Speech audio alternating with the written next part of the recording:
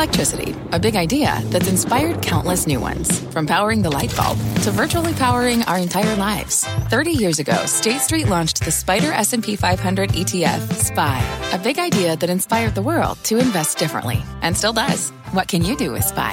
Before investing, consider the fund's investment objectives, risks, charges, and expenses. Visit ssga.com for a prospectus containing this and other information. Read it carefully before investing. SPY is subject to risks similar to those of stocks. All ETFs are subject to risk, including possible loss of principal. Alps Distributors, Inc. Distributor. Stocks are near session highs with the NASDAQ leading the pack. The most important hour of trading starts now. Welcome to Closing Bell, everyone. I'm Sarah Eisen. Here's where we stand in the market.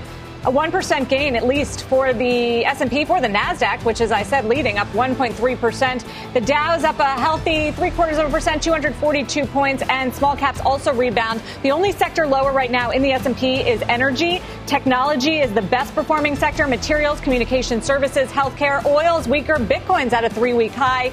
And treasuries are slumping again, sending yields higher. Here are my top takeaways on today's biggest stories. Is the economy really slowing down? It is the topic du jour on Wall Street. The widely followed Atlanta GDP tracker out today says expect only 0.9% growth in the first quarter. And that is a markdown from a week ago. We knew Omicron hit us in Q1, but it does make it harder to stage a full-fledged rebound for the rest of the year, especially with Fed hikes and high food and gas prices. A soft landing by the Fed is going to be tricky. The dramatic up and down moves in the market continue for stocks. So what comes next? Jim Cramer spotlighting some interesting technical analysis showing the S&P has successfully retraced 50% of its big decline. In the last 21 times that's happened since the Great Depression, it's meant the decline is over every single time. Do you believe in chart history? And the metric to watch this earnings season, margins. That will show how companies are being squeezed on higher costs from commodities to labor and who can pass it on to consumers like Nike. Berenberg today cut forecast on consumer giants Kimberly-Clark, Danone, and Unilever says they are vulnerable to inflation hits and shrinking margins. Let's get straight to our top story. Stocks rallying while allies meet in Europe. President Biden speaking this afternoon in Brussels. And the White House earlier announcing a new round of sanctions on Russian elites and corporations. Joining us now, CNBC senior White House correspondent Kayla Tausche, live in Brussels with the president. CNBC senior markets commentator Mike Santoli and Bank of America head of global commodity research Francisco Blanch on the oil story. First, Kayla, we heard from President Biden. He wants to boot Russia from G20, wants to convey a sense of unity among NATO members. What did they accomplish at this meeting? Well, the U.S. this morning announced a series of new sanctions that essentially just put it in alignment with what Europe and the U.K. had already done. That is slapping sanctions on all 300-plus members of Russia's lawmaking body, the Duma, sanctioning several state-owned defense companies in Russia, and also the G7 taking a coordinated action to keep Russia from being able to evade sanctions by having its central bank pay for transactions in gold. That will now be banned. A senior administration official estimated that Russia had more than $100 billion of its central bank reserves stored in gold. So that cuts off a very large source of potential funding for President Putin as this war becomes even more protracted. Just how protracted, Sarah? Well, at the press conference this afternoon, President Biden was asked about the fact that sanctions so far have not deterred Putin. And Biden said that the alliance is not willing to change course in a few weeks, in a few months. He said that it will be important to sustain this level of sanctions for the better part of this year, if not the entire year, to make sure that they get the actions from Putin that they want. And that is a withdrawal from Ukraine and sovereignty there restored. Sarah? Yeah, and Francisco, the other message to come out of Brussels has been a threat to Putin, or at least, strengthening the NATO alliance in case Putin uses biological, chemical, or nuclear warfare. That is not a 0% probability. How would the market react to any escalation like that? Well, look, I think the oil market obviously would be very concerned upon that kind of escalation because the threat of sanctions on energy could potentially materialize if the conflict were to escalate. So I think that the direct consequence would be potentially some sanctions on energy, which, as you know, Europe has been avoiding so far because of the risks to the European economy and European consumers. So what's priced into oil at this point? We're down 3.25%, but still above 110 on the price of WTI. how long is the market expecting these Russian barrels to be offline? And what does it expect as far as potential further sanctions? Well, I think the market is pricing in a scenario which is our baseline scenario, what we call the bad scenario, that we'll probably lose about 1 million barrels a day of Russian supplies throughout this year. And also we're looking at potentially some relocation of Russian barrels away from Europe and the U.S. into India and China. That's what's been priced in. But I don't think the market is pricing in a major disruption beyond 1 million barrels a day.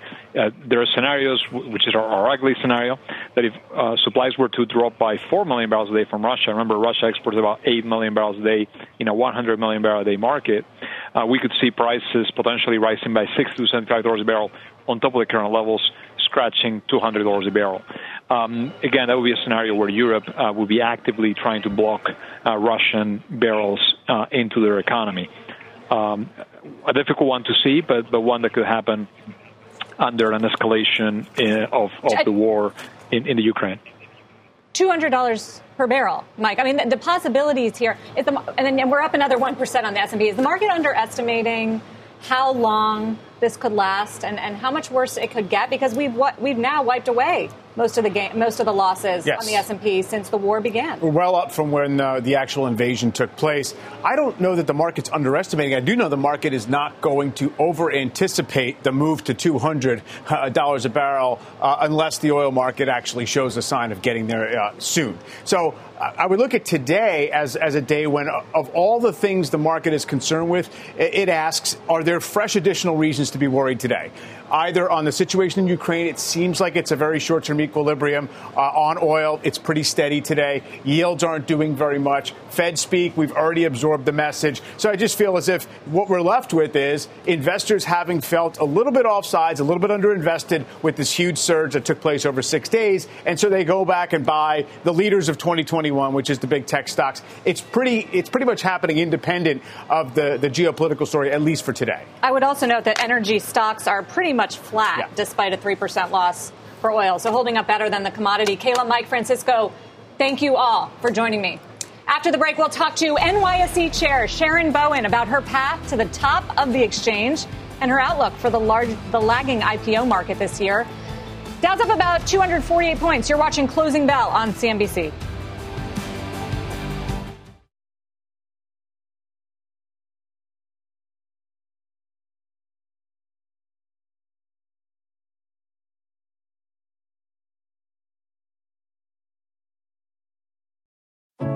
What does it mean to be rich?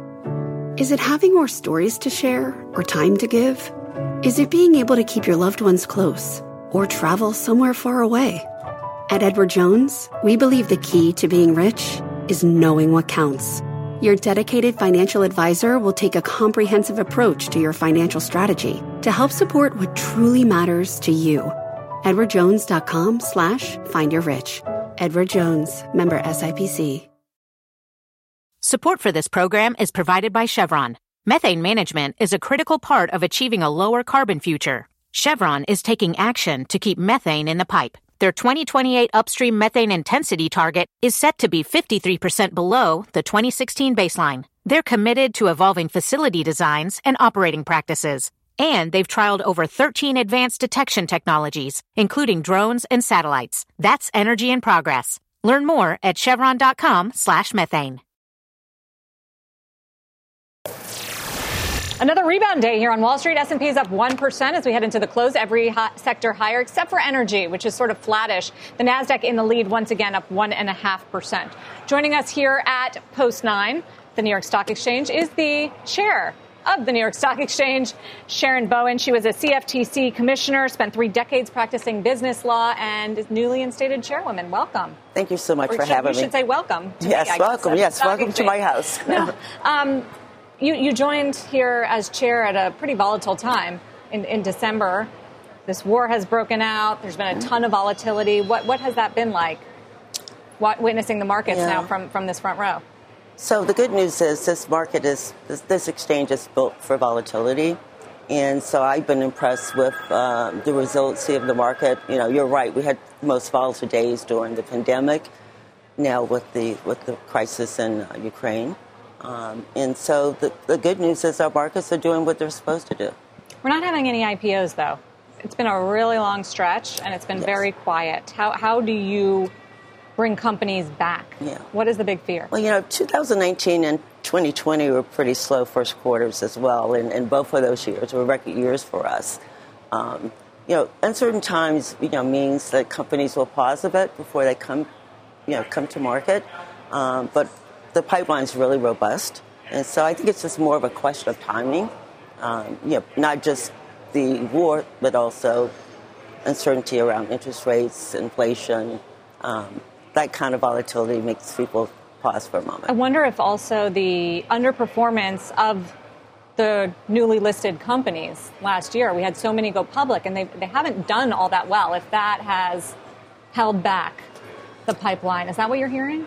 I have not heard that, but you're right. There has been some sell-off, particularly with some of the tech stocks. So I think today some of them are rebounding. And so I think the market sentiment really has a big effect on whether the market is up or down. You are the first person of color, woman of color, to lead the New York Stock Exchange, chair the New York Stock Exchange, and I know it's something that you talk about and you promote diversity. How are you going to, in this role, promote that within public companies? Well, the good news is I get to combine my passion with the financial markets with my passion with diversity and inclusion and ESG. So one of the things I plan to do is to use my platform to help our listed companies along their ESG journeys. Not everyone is, at the same pathway. The other way we're helping is, we founded the New York Stock Exchange Advisory Board Council. And the purpose of that was to increase the number of women and diverse candidates who are board ready. And so we found that was the best solution for companies, particularly listed companies who are looking for diversity on their boards. What about what the NASDAQ is doing, which is instituting a law now that the SEC is backing where companies have to disclose gender and diversity of its board members and explain why if they don't have that? Would the New York Stock Exchange go so far as to make a rule like that as well? Well, today 95% of our companies already have at least 2 women on their boards, and 88% have more than 20% women on their boards. And so we found that our solutions-driven approach was a more appropriate way to address diversity. Although I do applaud, any type of activities that's going to promote diversity in the financial markets. And on that note, too, you said you're focused on ESG. I was wondering what you were thinking of the SEC's new proposed rule that we got this week that would require companies to disclose carbon emissions of their operations. Right. Is that a step too far to require that disclosure, or do you support it? Well, we obviously are taking a look at the proposal, and we have a good relationship with the SEC, and I personally look forward to working with the Commission and with our issuers and market participants. There will be a 2-month comment period, at least 2 months. And that's what's great about our markets, is we get the opportunity to hear from different people and different viewpoints. And I'm pretty sure we'll hear from different people on this subject as well. But do you worry that a rules-based approach like this could dissuade companies from going public and increase their costs? I think we have to see how this process works out. I mean, again, I think that's the whole purpose of having a public and comment period, is to weigh the pros and cons. And as a former regulator, I always welcome collaboration and getting insights from those who would be affected. And so I'm really excited about the process, that it will work. And I'm sure we'll get all kinds of input from the investing public as well. The other thing I wanted to ask you is, I noticed the Russian stock market, the exchange opened today, sort of, for the first time in weeks, and actually went up. But they have bans on short selling and all sorts of limits for selling. How does an exchange like that get back to any sort of normal? Is it possible? That's a really hard question, really, to kind of answer in that sense. I know here we did halt the 3 Russian-listed stocks, and we have a regulatory oversight ability to kind of look at the markets, but it's kind of hard to gauge what that really means. Is there a threshold that you could bring back the Russian-listed stocks here at the exchange? Well, we just halted the trading. And again, market regulation, which is independent, will take a look at the facts and circumstances at the time to make that decision. Understood. Sharon, thank you. It was good to talk to you. Thank you so much for having me. Chair of the New York Stock Exchange. Give you a check of the markets here. We are moving higher. 271 on the Dow, near session highs right now. S&P, a nice 1.1%. Again, technology is in the lead. It's up more than 2%. Materials also going strong. So you've got a mix of sort of tech, cyclical sectors. The banks are doing a little bit better today, up 0.5%. Yields are rising again today. NASDAQ up 1.5%. BlackRock's Larry Fink warning the war in Ukraine is ushering in the end of globalization. But that call might be a little late. Mike Santoli with a chart to explain why next. And check out some of today's top search tickers on CNBC.com. 10-year yield back on top where it usually is. Prices go down, yields go up. NVIDIA rising again on the back of its investor day. Look at that, a 9.3% rise. Tesla holds its gains from earlier in the week, up another 1% or so. The Moscow exchange, as I mentioned, finishing higher today. Although a lot of people think that's a charade. And Nikola announcing production up 3.5%. We'll be right back.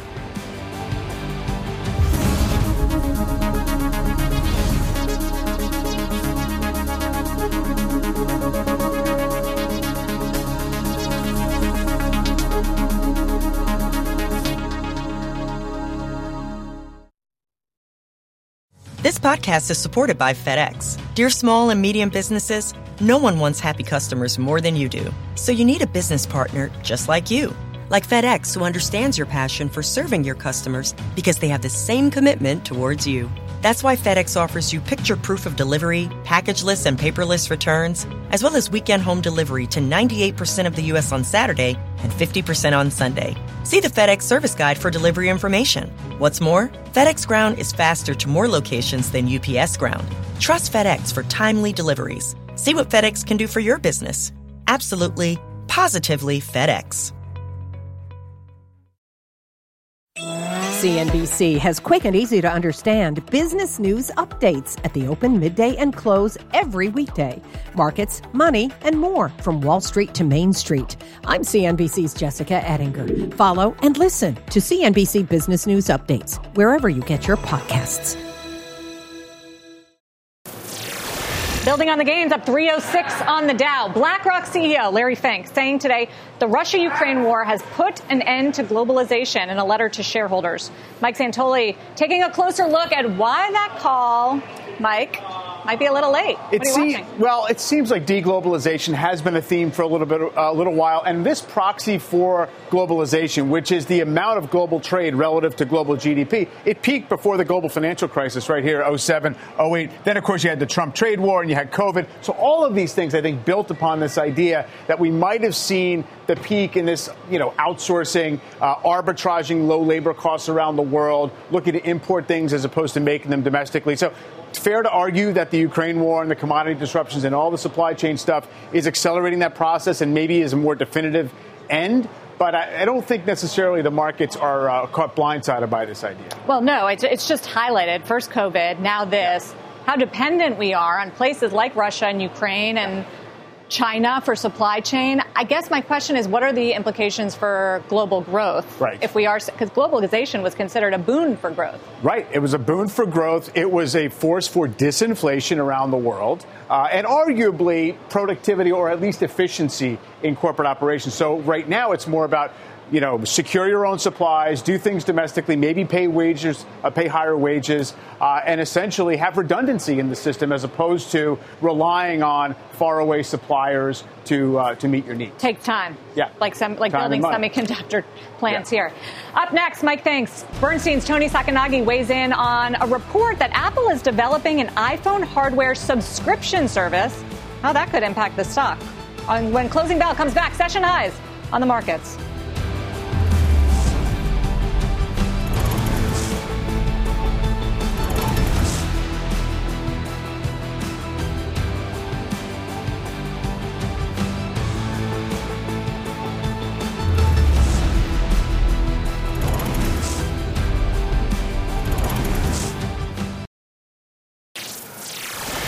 Apple said to be considering a subscription service for its iPhones and other hardware products. That's according to a new report. This would be a further push into automatically recurring sales for the company. Joining us now is Tony Sacconaghi, Bernstein senior analyst, covers Apple. Tony, Vintage 2016, Tony Sacconaghi note writes about Apple doing, I think, hardware subscriptions, a la Netflix and Spotify. Here it is. We dug it up. Apple as a service. So they're finally listening to you, maybe, according to a report. What would it mean for this company? Well, thanks for having me on, Sarah. Look, back in 2016, Apple was trading at 11 times earnings, and the knock on it was that it was a hardware company, and it was cyclical. If you had a good iPhone cycle, things would be good. If you had a bad iPhone cycle, things wouldn't be good. And to the company's credit, they built up a number of subscription and recurring services and products over the ensuing 5 or 6 years since then. And now the stock's trading at 26 times earnings. So good on them. The issue is, can they take this further? And Apple is there's still investors who worry that there is hardware cyclicality to this company. 2019, 2020 were not great iPhone cycles. Last year, the iPhone 12 was great. So far this year, the iPhone 13 is pretty good. But clearly there's a worry always that we could have a poor cycle and Apple's earnings could suffer. So if Apple were able to convince more people to have a subscription and basically say, you get an iPhone, we give you a new one every 2 years, you pay a fixed amount, maybe we throw in additional things like free Apple TV Plus or a discount on iCloud. I think that could go a long way to smoothing out the financial profile of the company. And that's something that investors love, more predictability and more consistency in terms of revenues and profits. So it would cause you to rethink your rating on the stock? I think you're at a market perform. Where are you? Around 170, where we are right now? Correct. So, look, we've talked in the past about how we would view a widespread and successful services offering as being something that could meaningfully boost the multiple of Apple. And so we would certainly view that positively. The key questions, of course, are how broad can this offering be? I think when we thought about it in the past, the question is, could Apple put together a really attractive bundle of a number of different things for a whole household? Households are used to paying $100 to $200 for cable service per month, or paying $200, $100 to $200 for internet access per month. Could Apple put together a bundle where maybe there's a Mac and there's an iPad and there's an iPhone and there's iCloud and there's Apple TV Plus and there's Apple Music? And I think the more that Apple could put into that bundle, much like Amazon Prime does in terms of not only providing 2-day free shipping, but obviously having access to video and music, I think the more extensive and more compelling that bundle could be, the more attractive it would be. So the devil's in the detail. We'll see ultimately what Apple does. But if they are able to successfully engage more people in a subscription type model, that's very good for the stock. That's very good for the multiple potentially.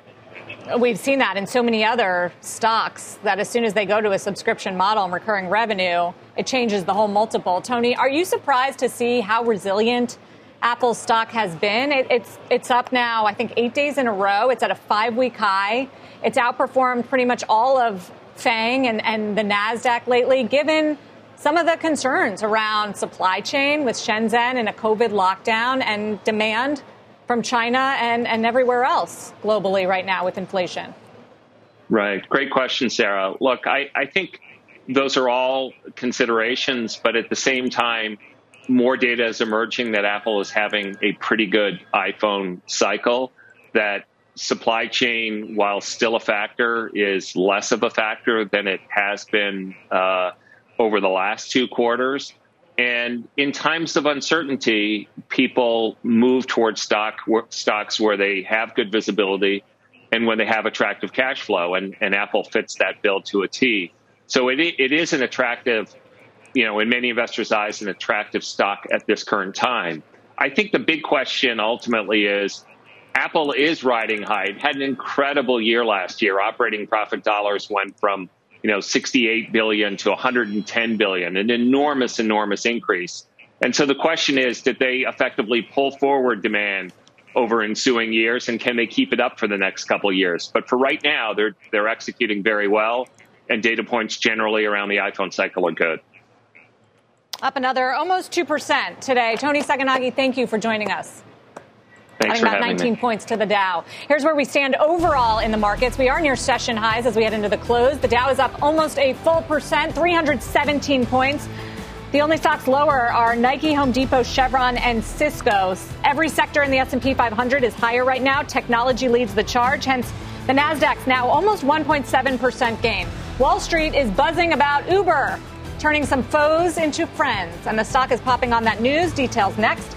And as we had a break, check out fertilizer stocks. Mosaic and CF Industries hitting multi-year highs again today. Every single day, these stocks hit new highs. Russia is the world's top fertilizer exporter, accounting for 23% of ammonia exports, 14% of urea exports, 10% of phosphate exports, and 21% of potash exports, all going into fertilizer. Prices are skyrocketing, and those companies are feeling the impact. We'll be right back.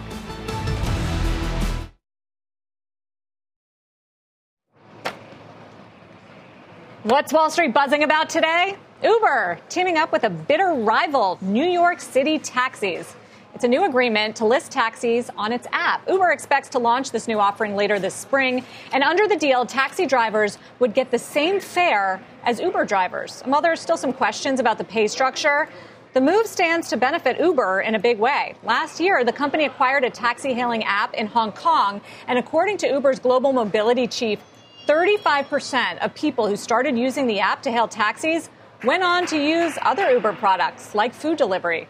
It's also a creative way around the labor shortage as the company just added a big number of drivers to its fleet. Let's hope it also moderates the sky-high fares that we as consumers are seeing. Uber shares are up on the news.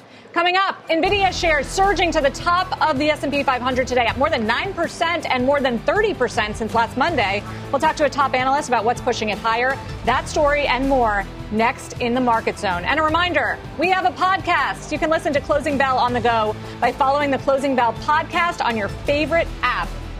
The Dow is up just about 300 points. We are near session highs. Closing Bell back in a moment.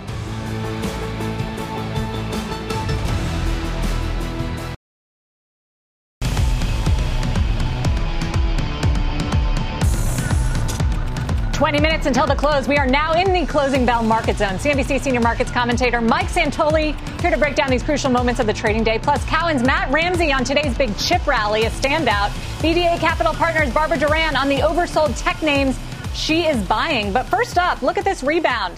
A big sell-off yesterday, and now we're climbing back again. Currently near session highs, gaining steam in this final hour of trade. Back to that old pattern, Mike. And energy is now higher, which means every sector in the market is higher. Some of the other standouts, I mentioned the chips and technology, software names, materials, basically anything tied to commodities except for oil. So steel, Nucor, a lot of the steel names higher today. Freeport-McMoRan, I mentioned the fertilizers as well. What is the narrative, given we're seeing yields continuing to rise and inflation and Fed concerns continuing to be out there? Yeah, I would say yields continuing to rise, but really modestly today and not too new highs. So we're still in the range. Today's action in the S&P 500 almost exactly just retaking what was lost yesterday. The message to me is markets on firmer footing, a lot less volatile day to day. Last week's options expiration on Friday cleared away a lot of the overhang, I think, that was causing some of the jumpiness day to day. And of course, once you've had an 8-10% rebound off the low, the market is going to be a little bit less twitchy. And I think we're benefiting from that, and people are able to wade back in and say what stocks are still down a lot from their highs, where the fundamental story hasn't changed very much. So you mentioned the chips, a lot of the other technology leaders in there. Apple's up another, percent or two. So all that stuff seems to be more about people working under the assumption that maybe the market's fever has broken for now, in which case, we're still down 6 or 7% from the highs, but seemingly, not as slippery underfoot. Just want to rip up the script for a minute and hit the pot stocks, because just in the last few minutes, they've taken a leg higher, looking at names like Tilray, Aurora, the cannabis ETF shooting up just in the last few moments. Some potential news out of Washington, Mike. Is that what's moving these names? What have you heard? It seems in the afternoon, yes. Headlines about the House potentially taking up a proposal to, decriminalize marijuana. So this has been the story for a very, very long time. Everybody just focused intently in this area on the prospects for some action at the national level. Now, nobody's, I don't think, saying that there's somehow a clear path to a national legalization or a market opening up there. But I would point out, if you look at a 1-year chart, exactly, of the MJ ETF, it looks just like ARK. It looks just like sports betting. It looks just like solar. It looks like a lot of the thematic kind of buzzy groups in the market that really got wild to the upside in early 2021 and then have had a major come up. And so it's coming from a depressed base. Well, we mentioned the chips. NVIDIA is now the best performer in the S&P 500. Check out the Blanch semiconductor ETF, SMH, up about 4% on the back of strong performances from not just NVIDIA, but AMD. Intel is up more than 6% today. Let's bring in Cowen semiconductor analyst Matt Ramsay. Matt, did these names just get beat up too hard? No, Sarah, thanks for having me on. I think it is kind of interesting to look at. At the beginning of last week, we did a bunch of analysis, and some of the best companies that we cover, you mentioned a few, NVIDIA, AMD, Marvell, Monolithic Power, those groups since Thanksgiving down about 30%, while the earnings estimates for the out year went up about 10%. So we had basically the top companies in growth semis cut in half from a valuation perspective. And I think that's part of what we're seeing now is that we had some events from NVIDIA earlier in the week to talk about their long-term growth profile. I think investors realizing it. The long-term growth stories haven't really been dented here, but the valuations certainly had been. NVIDIA, with the move today up more than 9%, is that you think it's a delayed reaction to the investor day? What did we learn? What was the big takeaway? I think the big three takeaways that our team had from the investor day were, one, the really strong hardware position NVIDIA's in. They launched their new Hopper GPU, which is important for all across their businesses, particularly data center. They gave us some hints at expanding not just to GPUs, but into the CPU market with ARM-based CPUs, to DPUs, which come from their Mellanox acquisition, and offering a much, much broader and more diverse set of services to their data center customers. And the biggest point from the analyst day, they laid out $1 trillion TAM, which take with a grain of salt, but total addressable market. A third of it was software. And investors really wanted to hear the early innings of their software strategy that they can monetize over the coming decades across services into the car, in their drive platform, the Omniverse into their simulation platform, a bunch of enterprise software features, and GeForce Now for over-the-air streaming gaming services. That's a couple $100 million in revenue for NVIDIA today. We forecasted out to some really strong growth, maybe up to 20% of the company, $30 billion business at the end of the decade. So we got some breadcrumbs to start modeling a software business that can be margin accretive and much more sustainable long-term for NVIDIA that's leading in the hardware AI space today. So given the fact that it's getting into software and it's becoming more software-like, what kind of valuation does it deserve? It's trading about 50 times next year's earnings, which is higher than some of the other competitors like an AMD, which have also done well. What sort of premium valuation does NVIDIA deserve, and is it your favorite pick? It is our top pick as of last week. I mean, the stock's moved 30% in, I think, 8 trading days. So we're kind of always reevaluating this stuff. But yeah, it is our top pick currently. AMD and Monolithic Power are the other two in our list of 3. And I think we modeled business out to 25% earnings growth, give or take, through the end of the decade, driven by all of their businesses. And I think the market's assigning the valuation of a company that can take earnings up from $5.50 or so today towards $30 in earnings by the end of the decade, and pricing in more of a compounder than something just on near-term earnings power. But there's going to be a material premium assigned to the company, and I think they've earned it.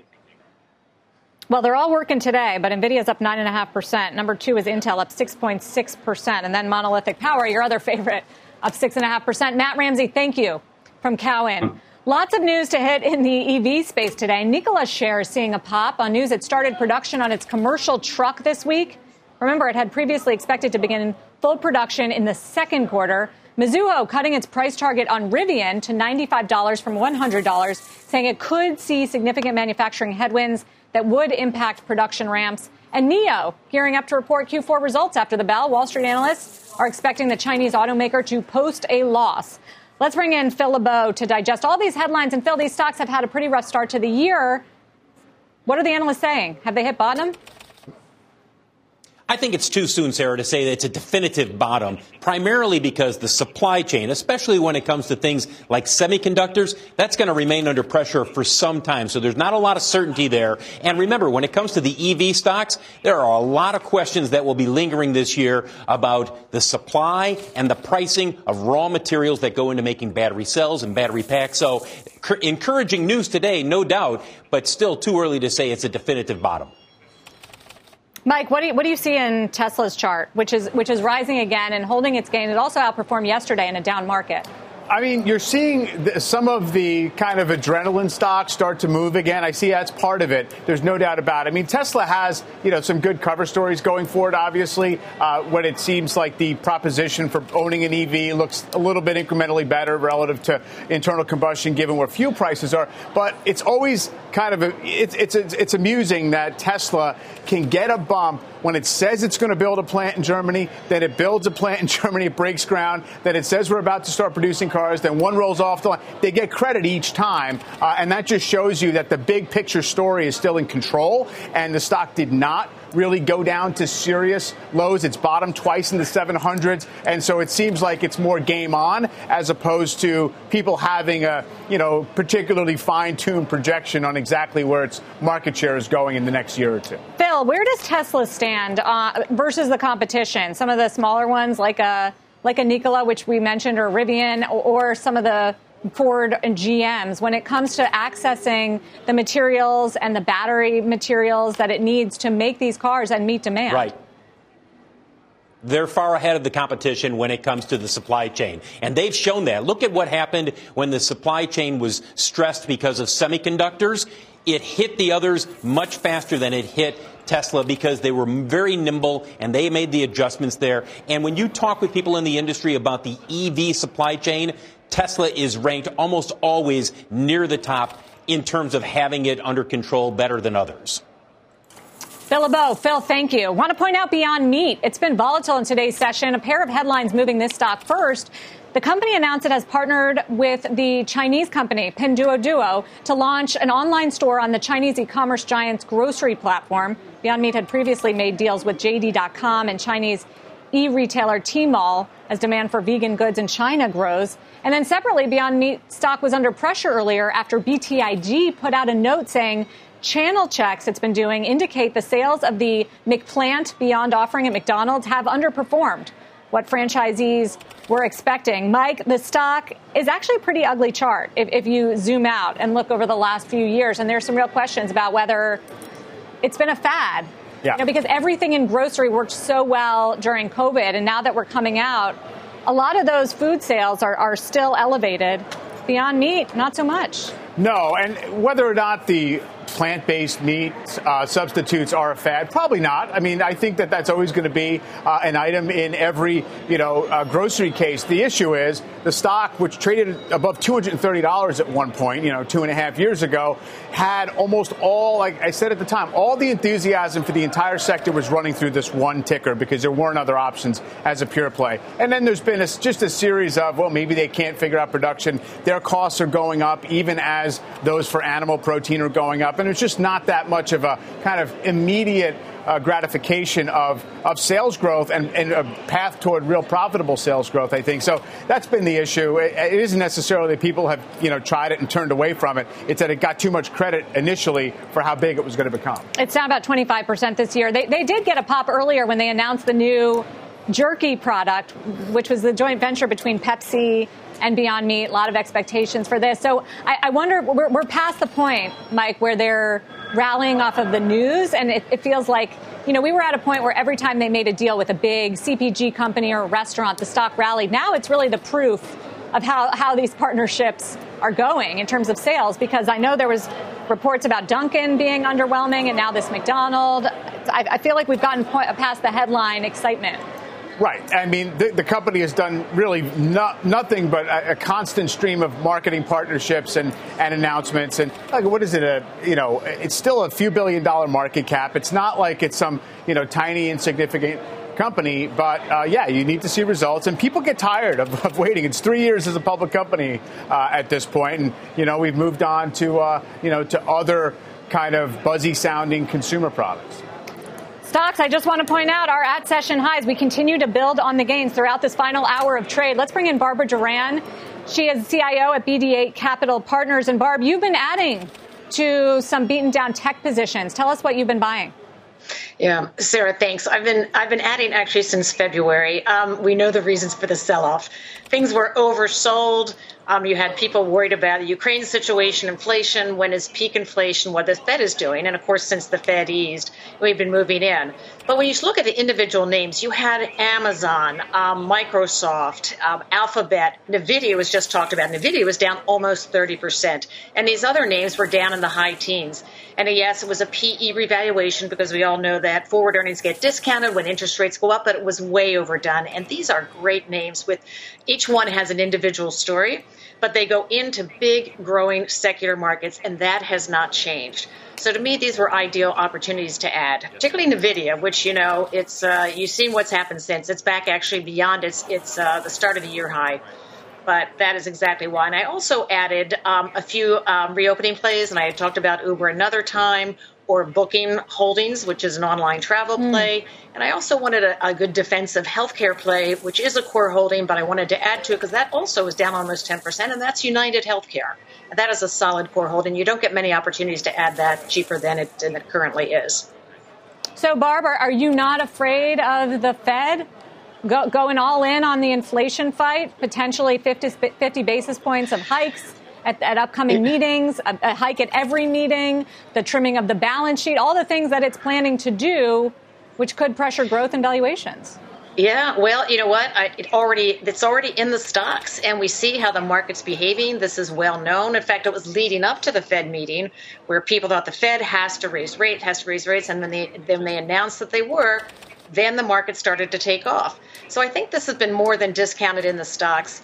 We've got 6 maybe hikes ahead. That could slow things down a little bit, although this is a bit different. In the past, consumers had a lot more debt and they were borrowing. They're not so much. They still have excess savings. I think where the difference could be, at least for the short term, is in housing. Because you've seen mortgage rates go up 100 bips. That could cause a little bit of a stutter step, and we've already seen that a bit in the refinancing, et cetera. But we should also remember there was a housing boom when mortgage rates, the 30-year, was at 6%. So, I think the consumer is going to keep spending, and I think these companies are going to thrive. And we've seen this for the last couple of years. These names are great sources of profit taking, and you rotate into other names. This time it's been energy, it's been metals, so it's been the cybersecurity. So people have come back to fantastic long-term stories. Every sector higher now in the S&P 500. Technology in the lead, led by the chips. Materials doing very well, tied to commodities. Barb, you mentioned cybersecurity. Those stocks have held up well. I think that you're trimming your positions there, though. Why yes. now? Just as we're getting all sorts of threats from the White House that cyber attacks are coming from Russia. I know. You hate to trim and see it go up even higher, but frankly, it's just a risk management. I mean, I have owned Palo Alto as a core holding in all my portfolios for some time, and it was getting to be a very high percentage in some portfolios. So that was why I thought this is a great time to trim, because the stock, will come back down to earth. I think, we've got a little bit, maybe we can go higher, but it's a bit ahead of itself at this moment. So, but I'm very content. I have large core holdings in this. But as far it will as tech, not stay Barb, here. Yes. I just want to hit it again because the NASDAQ 100 is zooming here. It's up 2%. It's still 12% off of its highs, but it has made up a lot of ground. Now down about 9.5% for the year. So the chart's looking a lot better. You mentioned you were buying some of the biggest market cap stocks, the FANG names. Anything else? Because some of these other tech names have been just slammed way harder than the mega caps, down 30, 40, 50% off their highs. So would you go to anything beyond the biggest of the tech companies? Well, Sarah, the problem is, and as Mike mentioned earlier about, we seem to be getting maybe back into a little bit of the froth situation, but a lot of those names, which I have owned and bought badly, like the DocuSigns of the world, have great businesses, but it's really a question of valuation. And a lot of those smaller names aren't yet profitable. So, it's actually on my list to really take a hard look at those names. But it's been tough in this market to have these smaller names that maybe aren't as profitable and don't have as long a runway of performance. Yeah, proxy for that, ARC Innovation, it's up about 7.10. So it's underperforming broader market today. Barbara Duran, thank you. It's always good to hear what you're up to in your portfolio. Less than 2 minutes to go here in the trading day. Mike, what do you see in the internals? They're pretty strong, Sarah. About 2-1 advancing to declining volume in the New York Stock Exchange, which is absolutely solid, although slightly underperforming the magnitude of the index gain, which is now almost 1.4% on the S&P. That's because mega cap growth is outperforming and flattering the indexes a bit.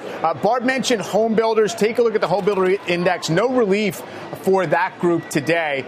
We can talk about how the supply demand is going to be resilient and how these guys are in good shape, but higher rates is still having its effect, and people not really confident they can finish as many homes as they can sell. So the underperforming commercial real estate, which is the real estate sector. The volatility index really playing along, down another 2 points, down to 21. It's a big, very profound spike on that chart. So it is positive, down toward 20, and we're talking about the normal range as we sit here, roughly 5% or so below the record highs in the indexes. It is amazing that financial conditions are easing, just as Jay Powell is trying to tighten them. Take a look at where we are, less than 1 minute to go before the close. A 1% gain on the Dow. We're talking 350 points.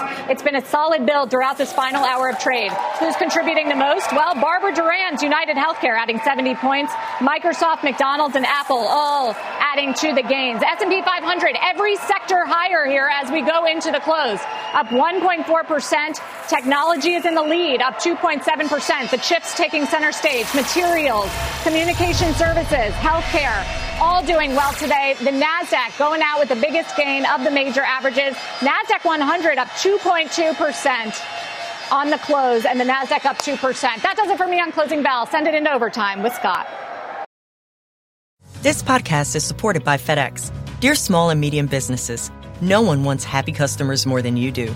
That's why FedEx offers you picture proof of delivery, packageless and paperless returns, as well as weekend home delivery to 98% of the U.S. on Saturday and 50% on Sunday. See the FedEx service guide for delivery information. FedEx Ground service is also faster to more locations than UPS Ground. See what FedEx can do for your business. Absolutely, positively FedEx.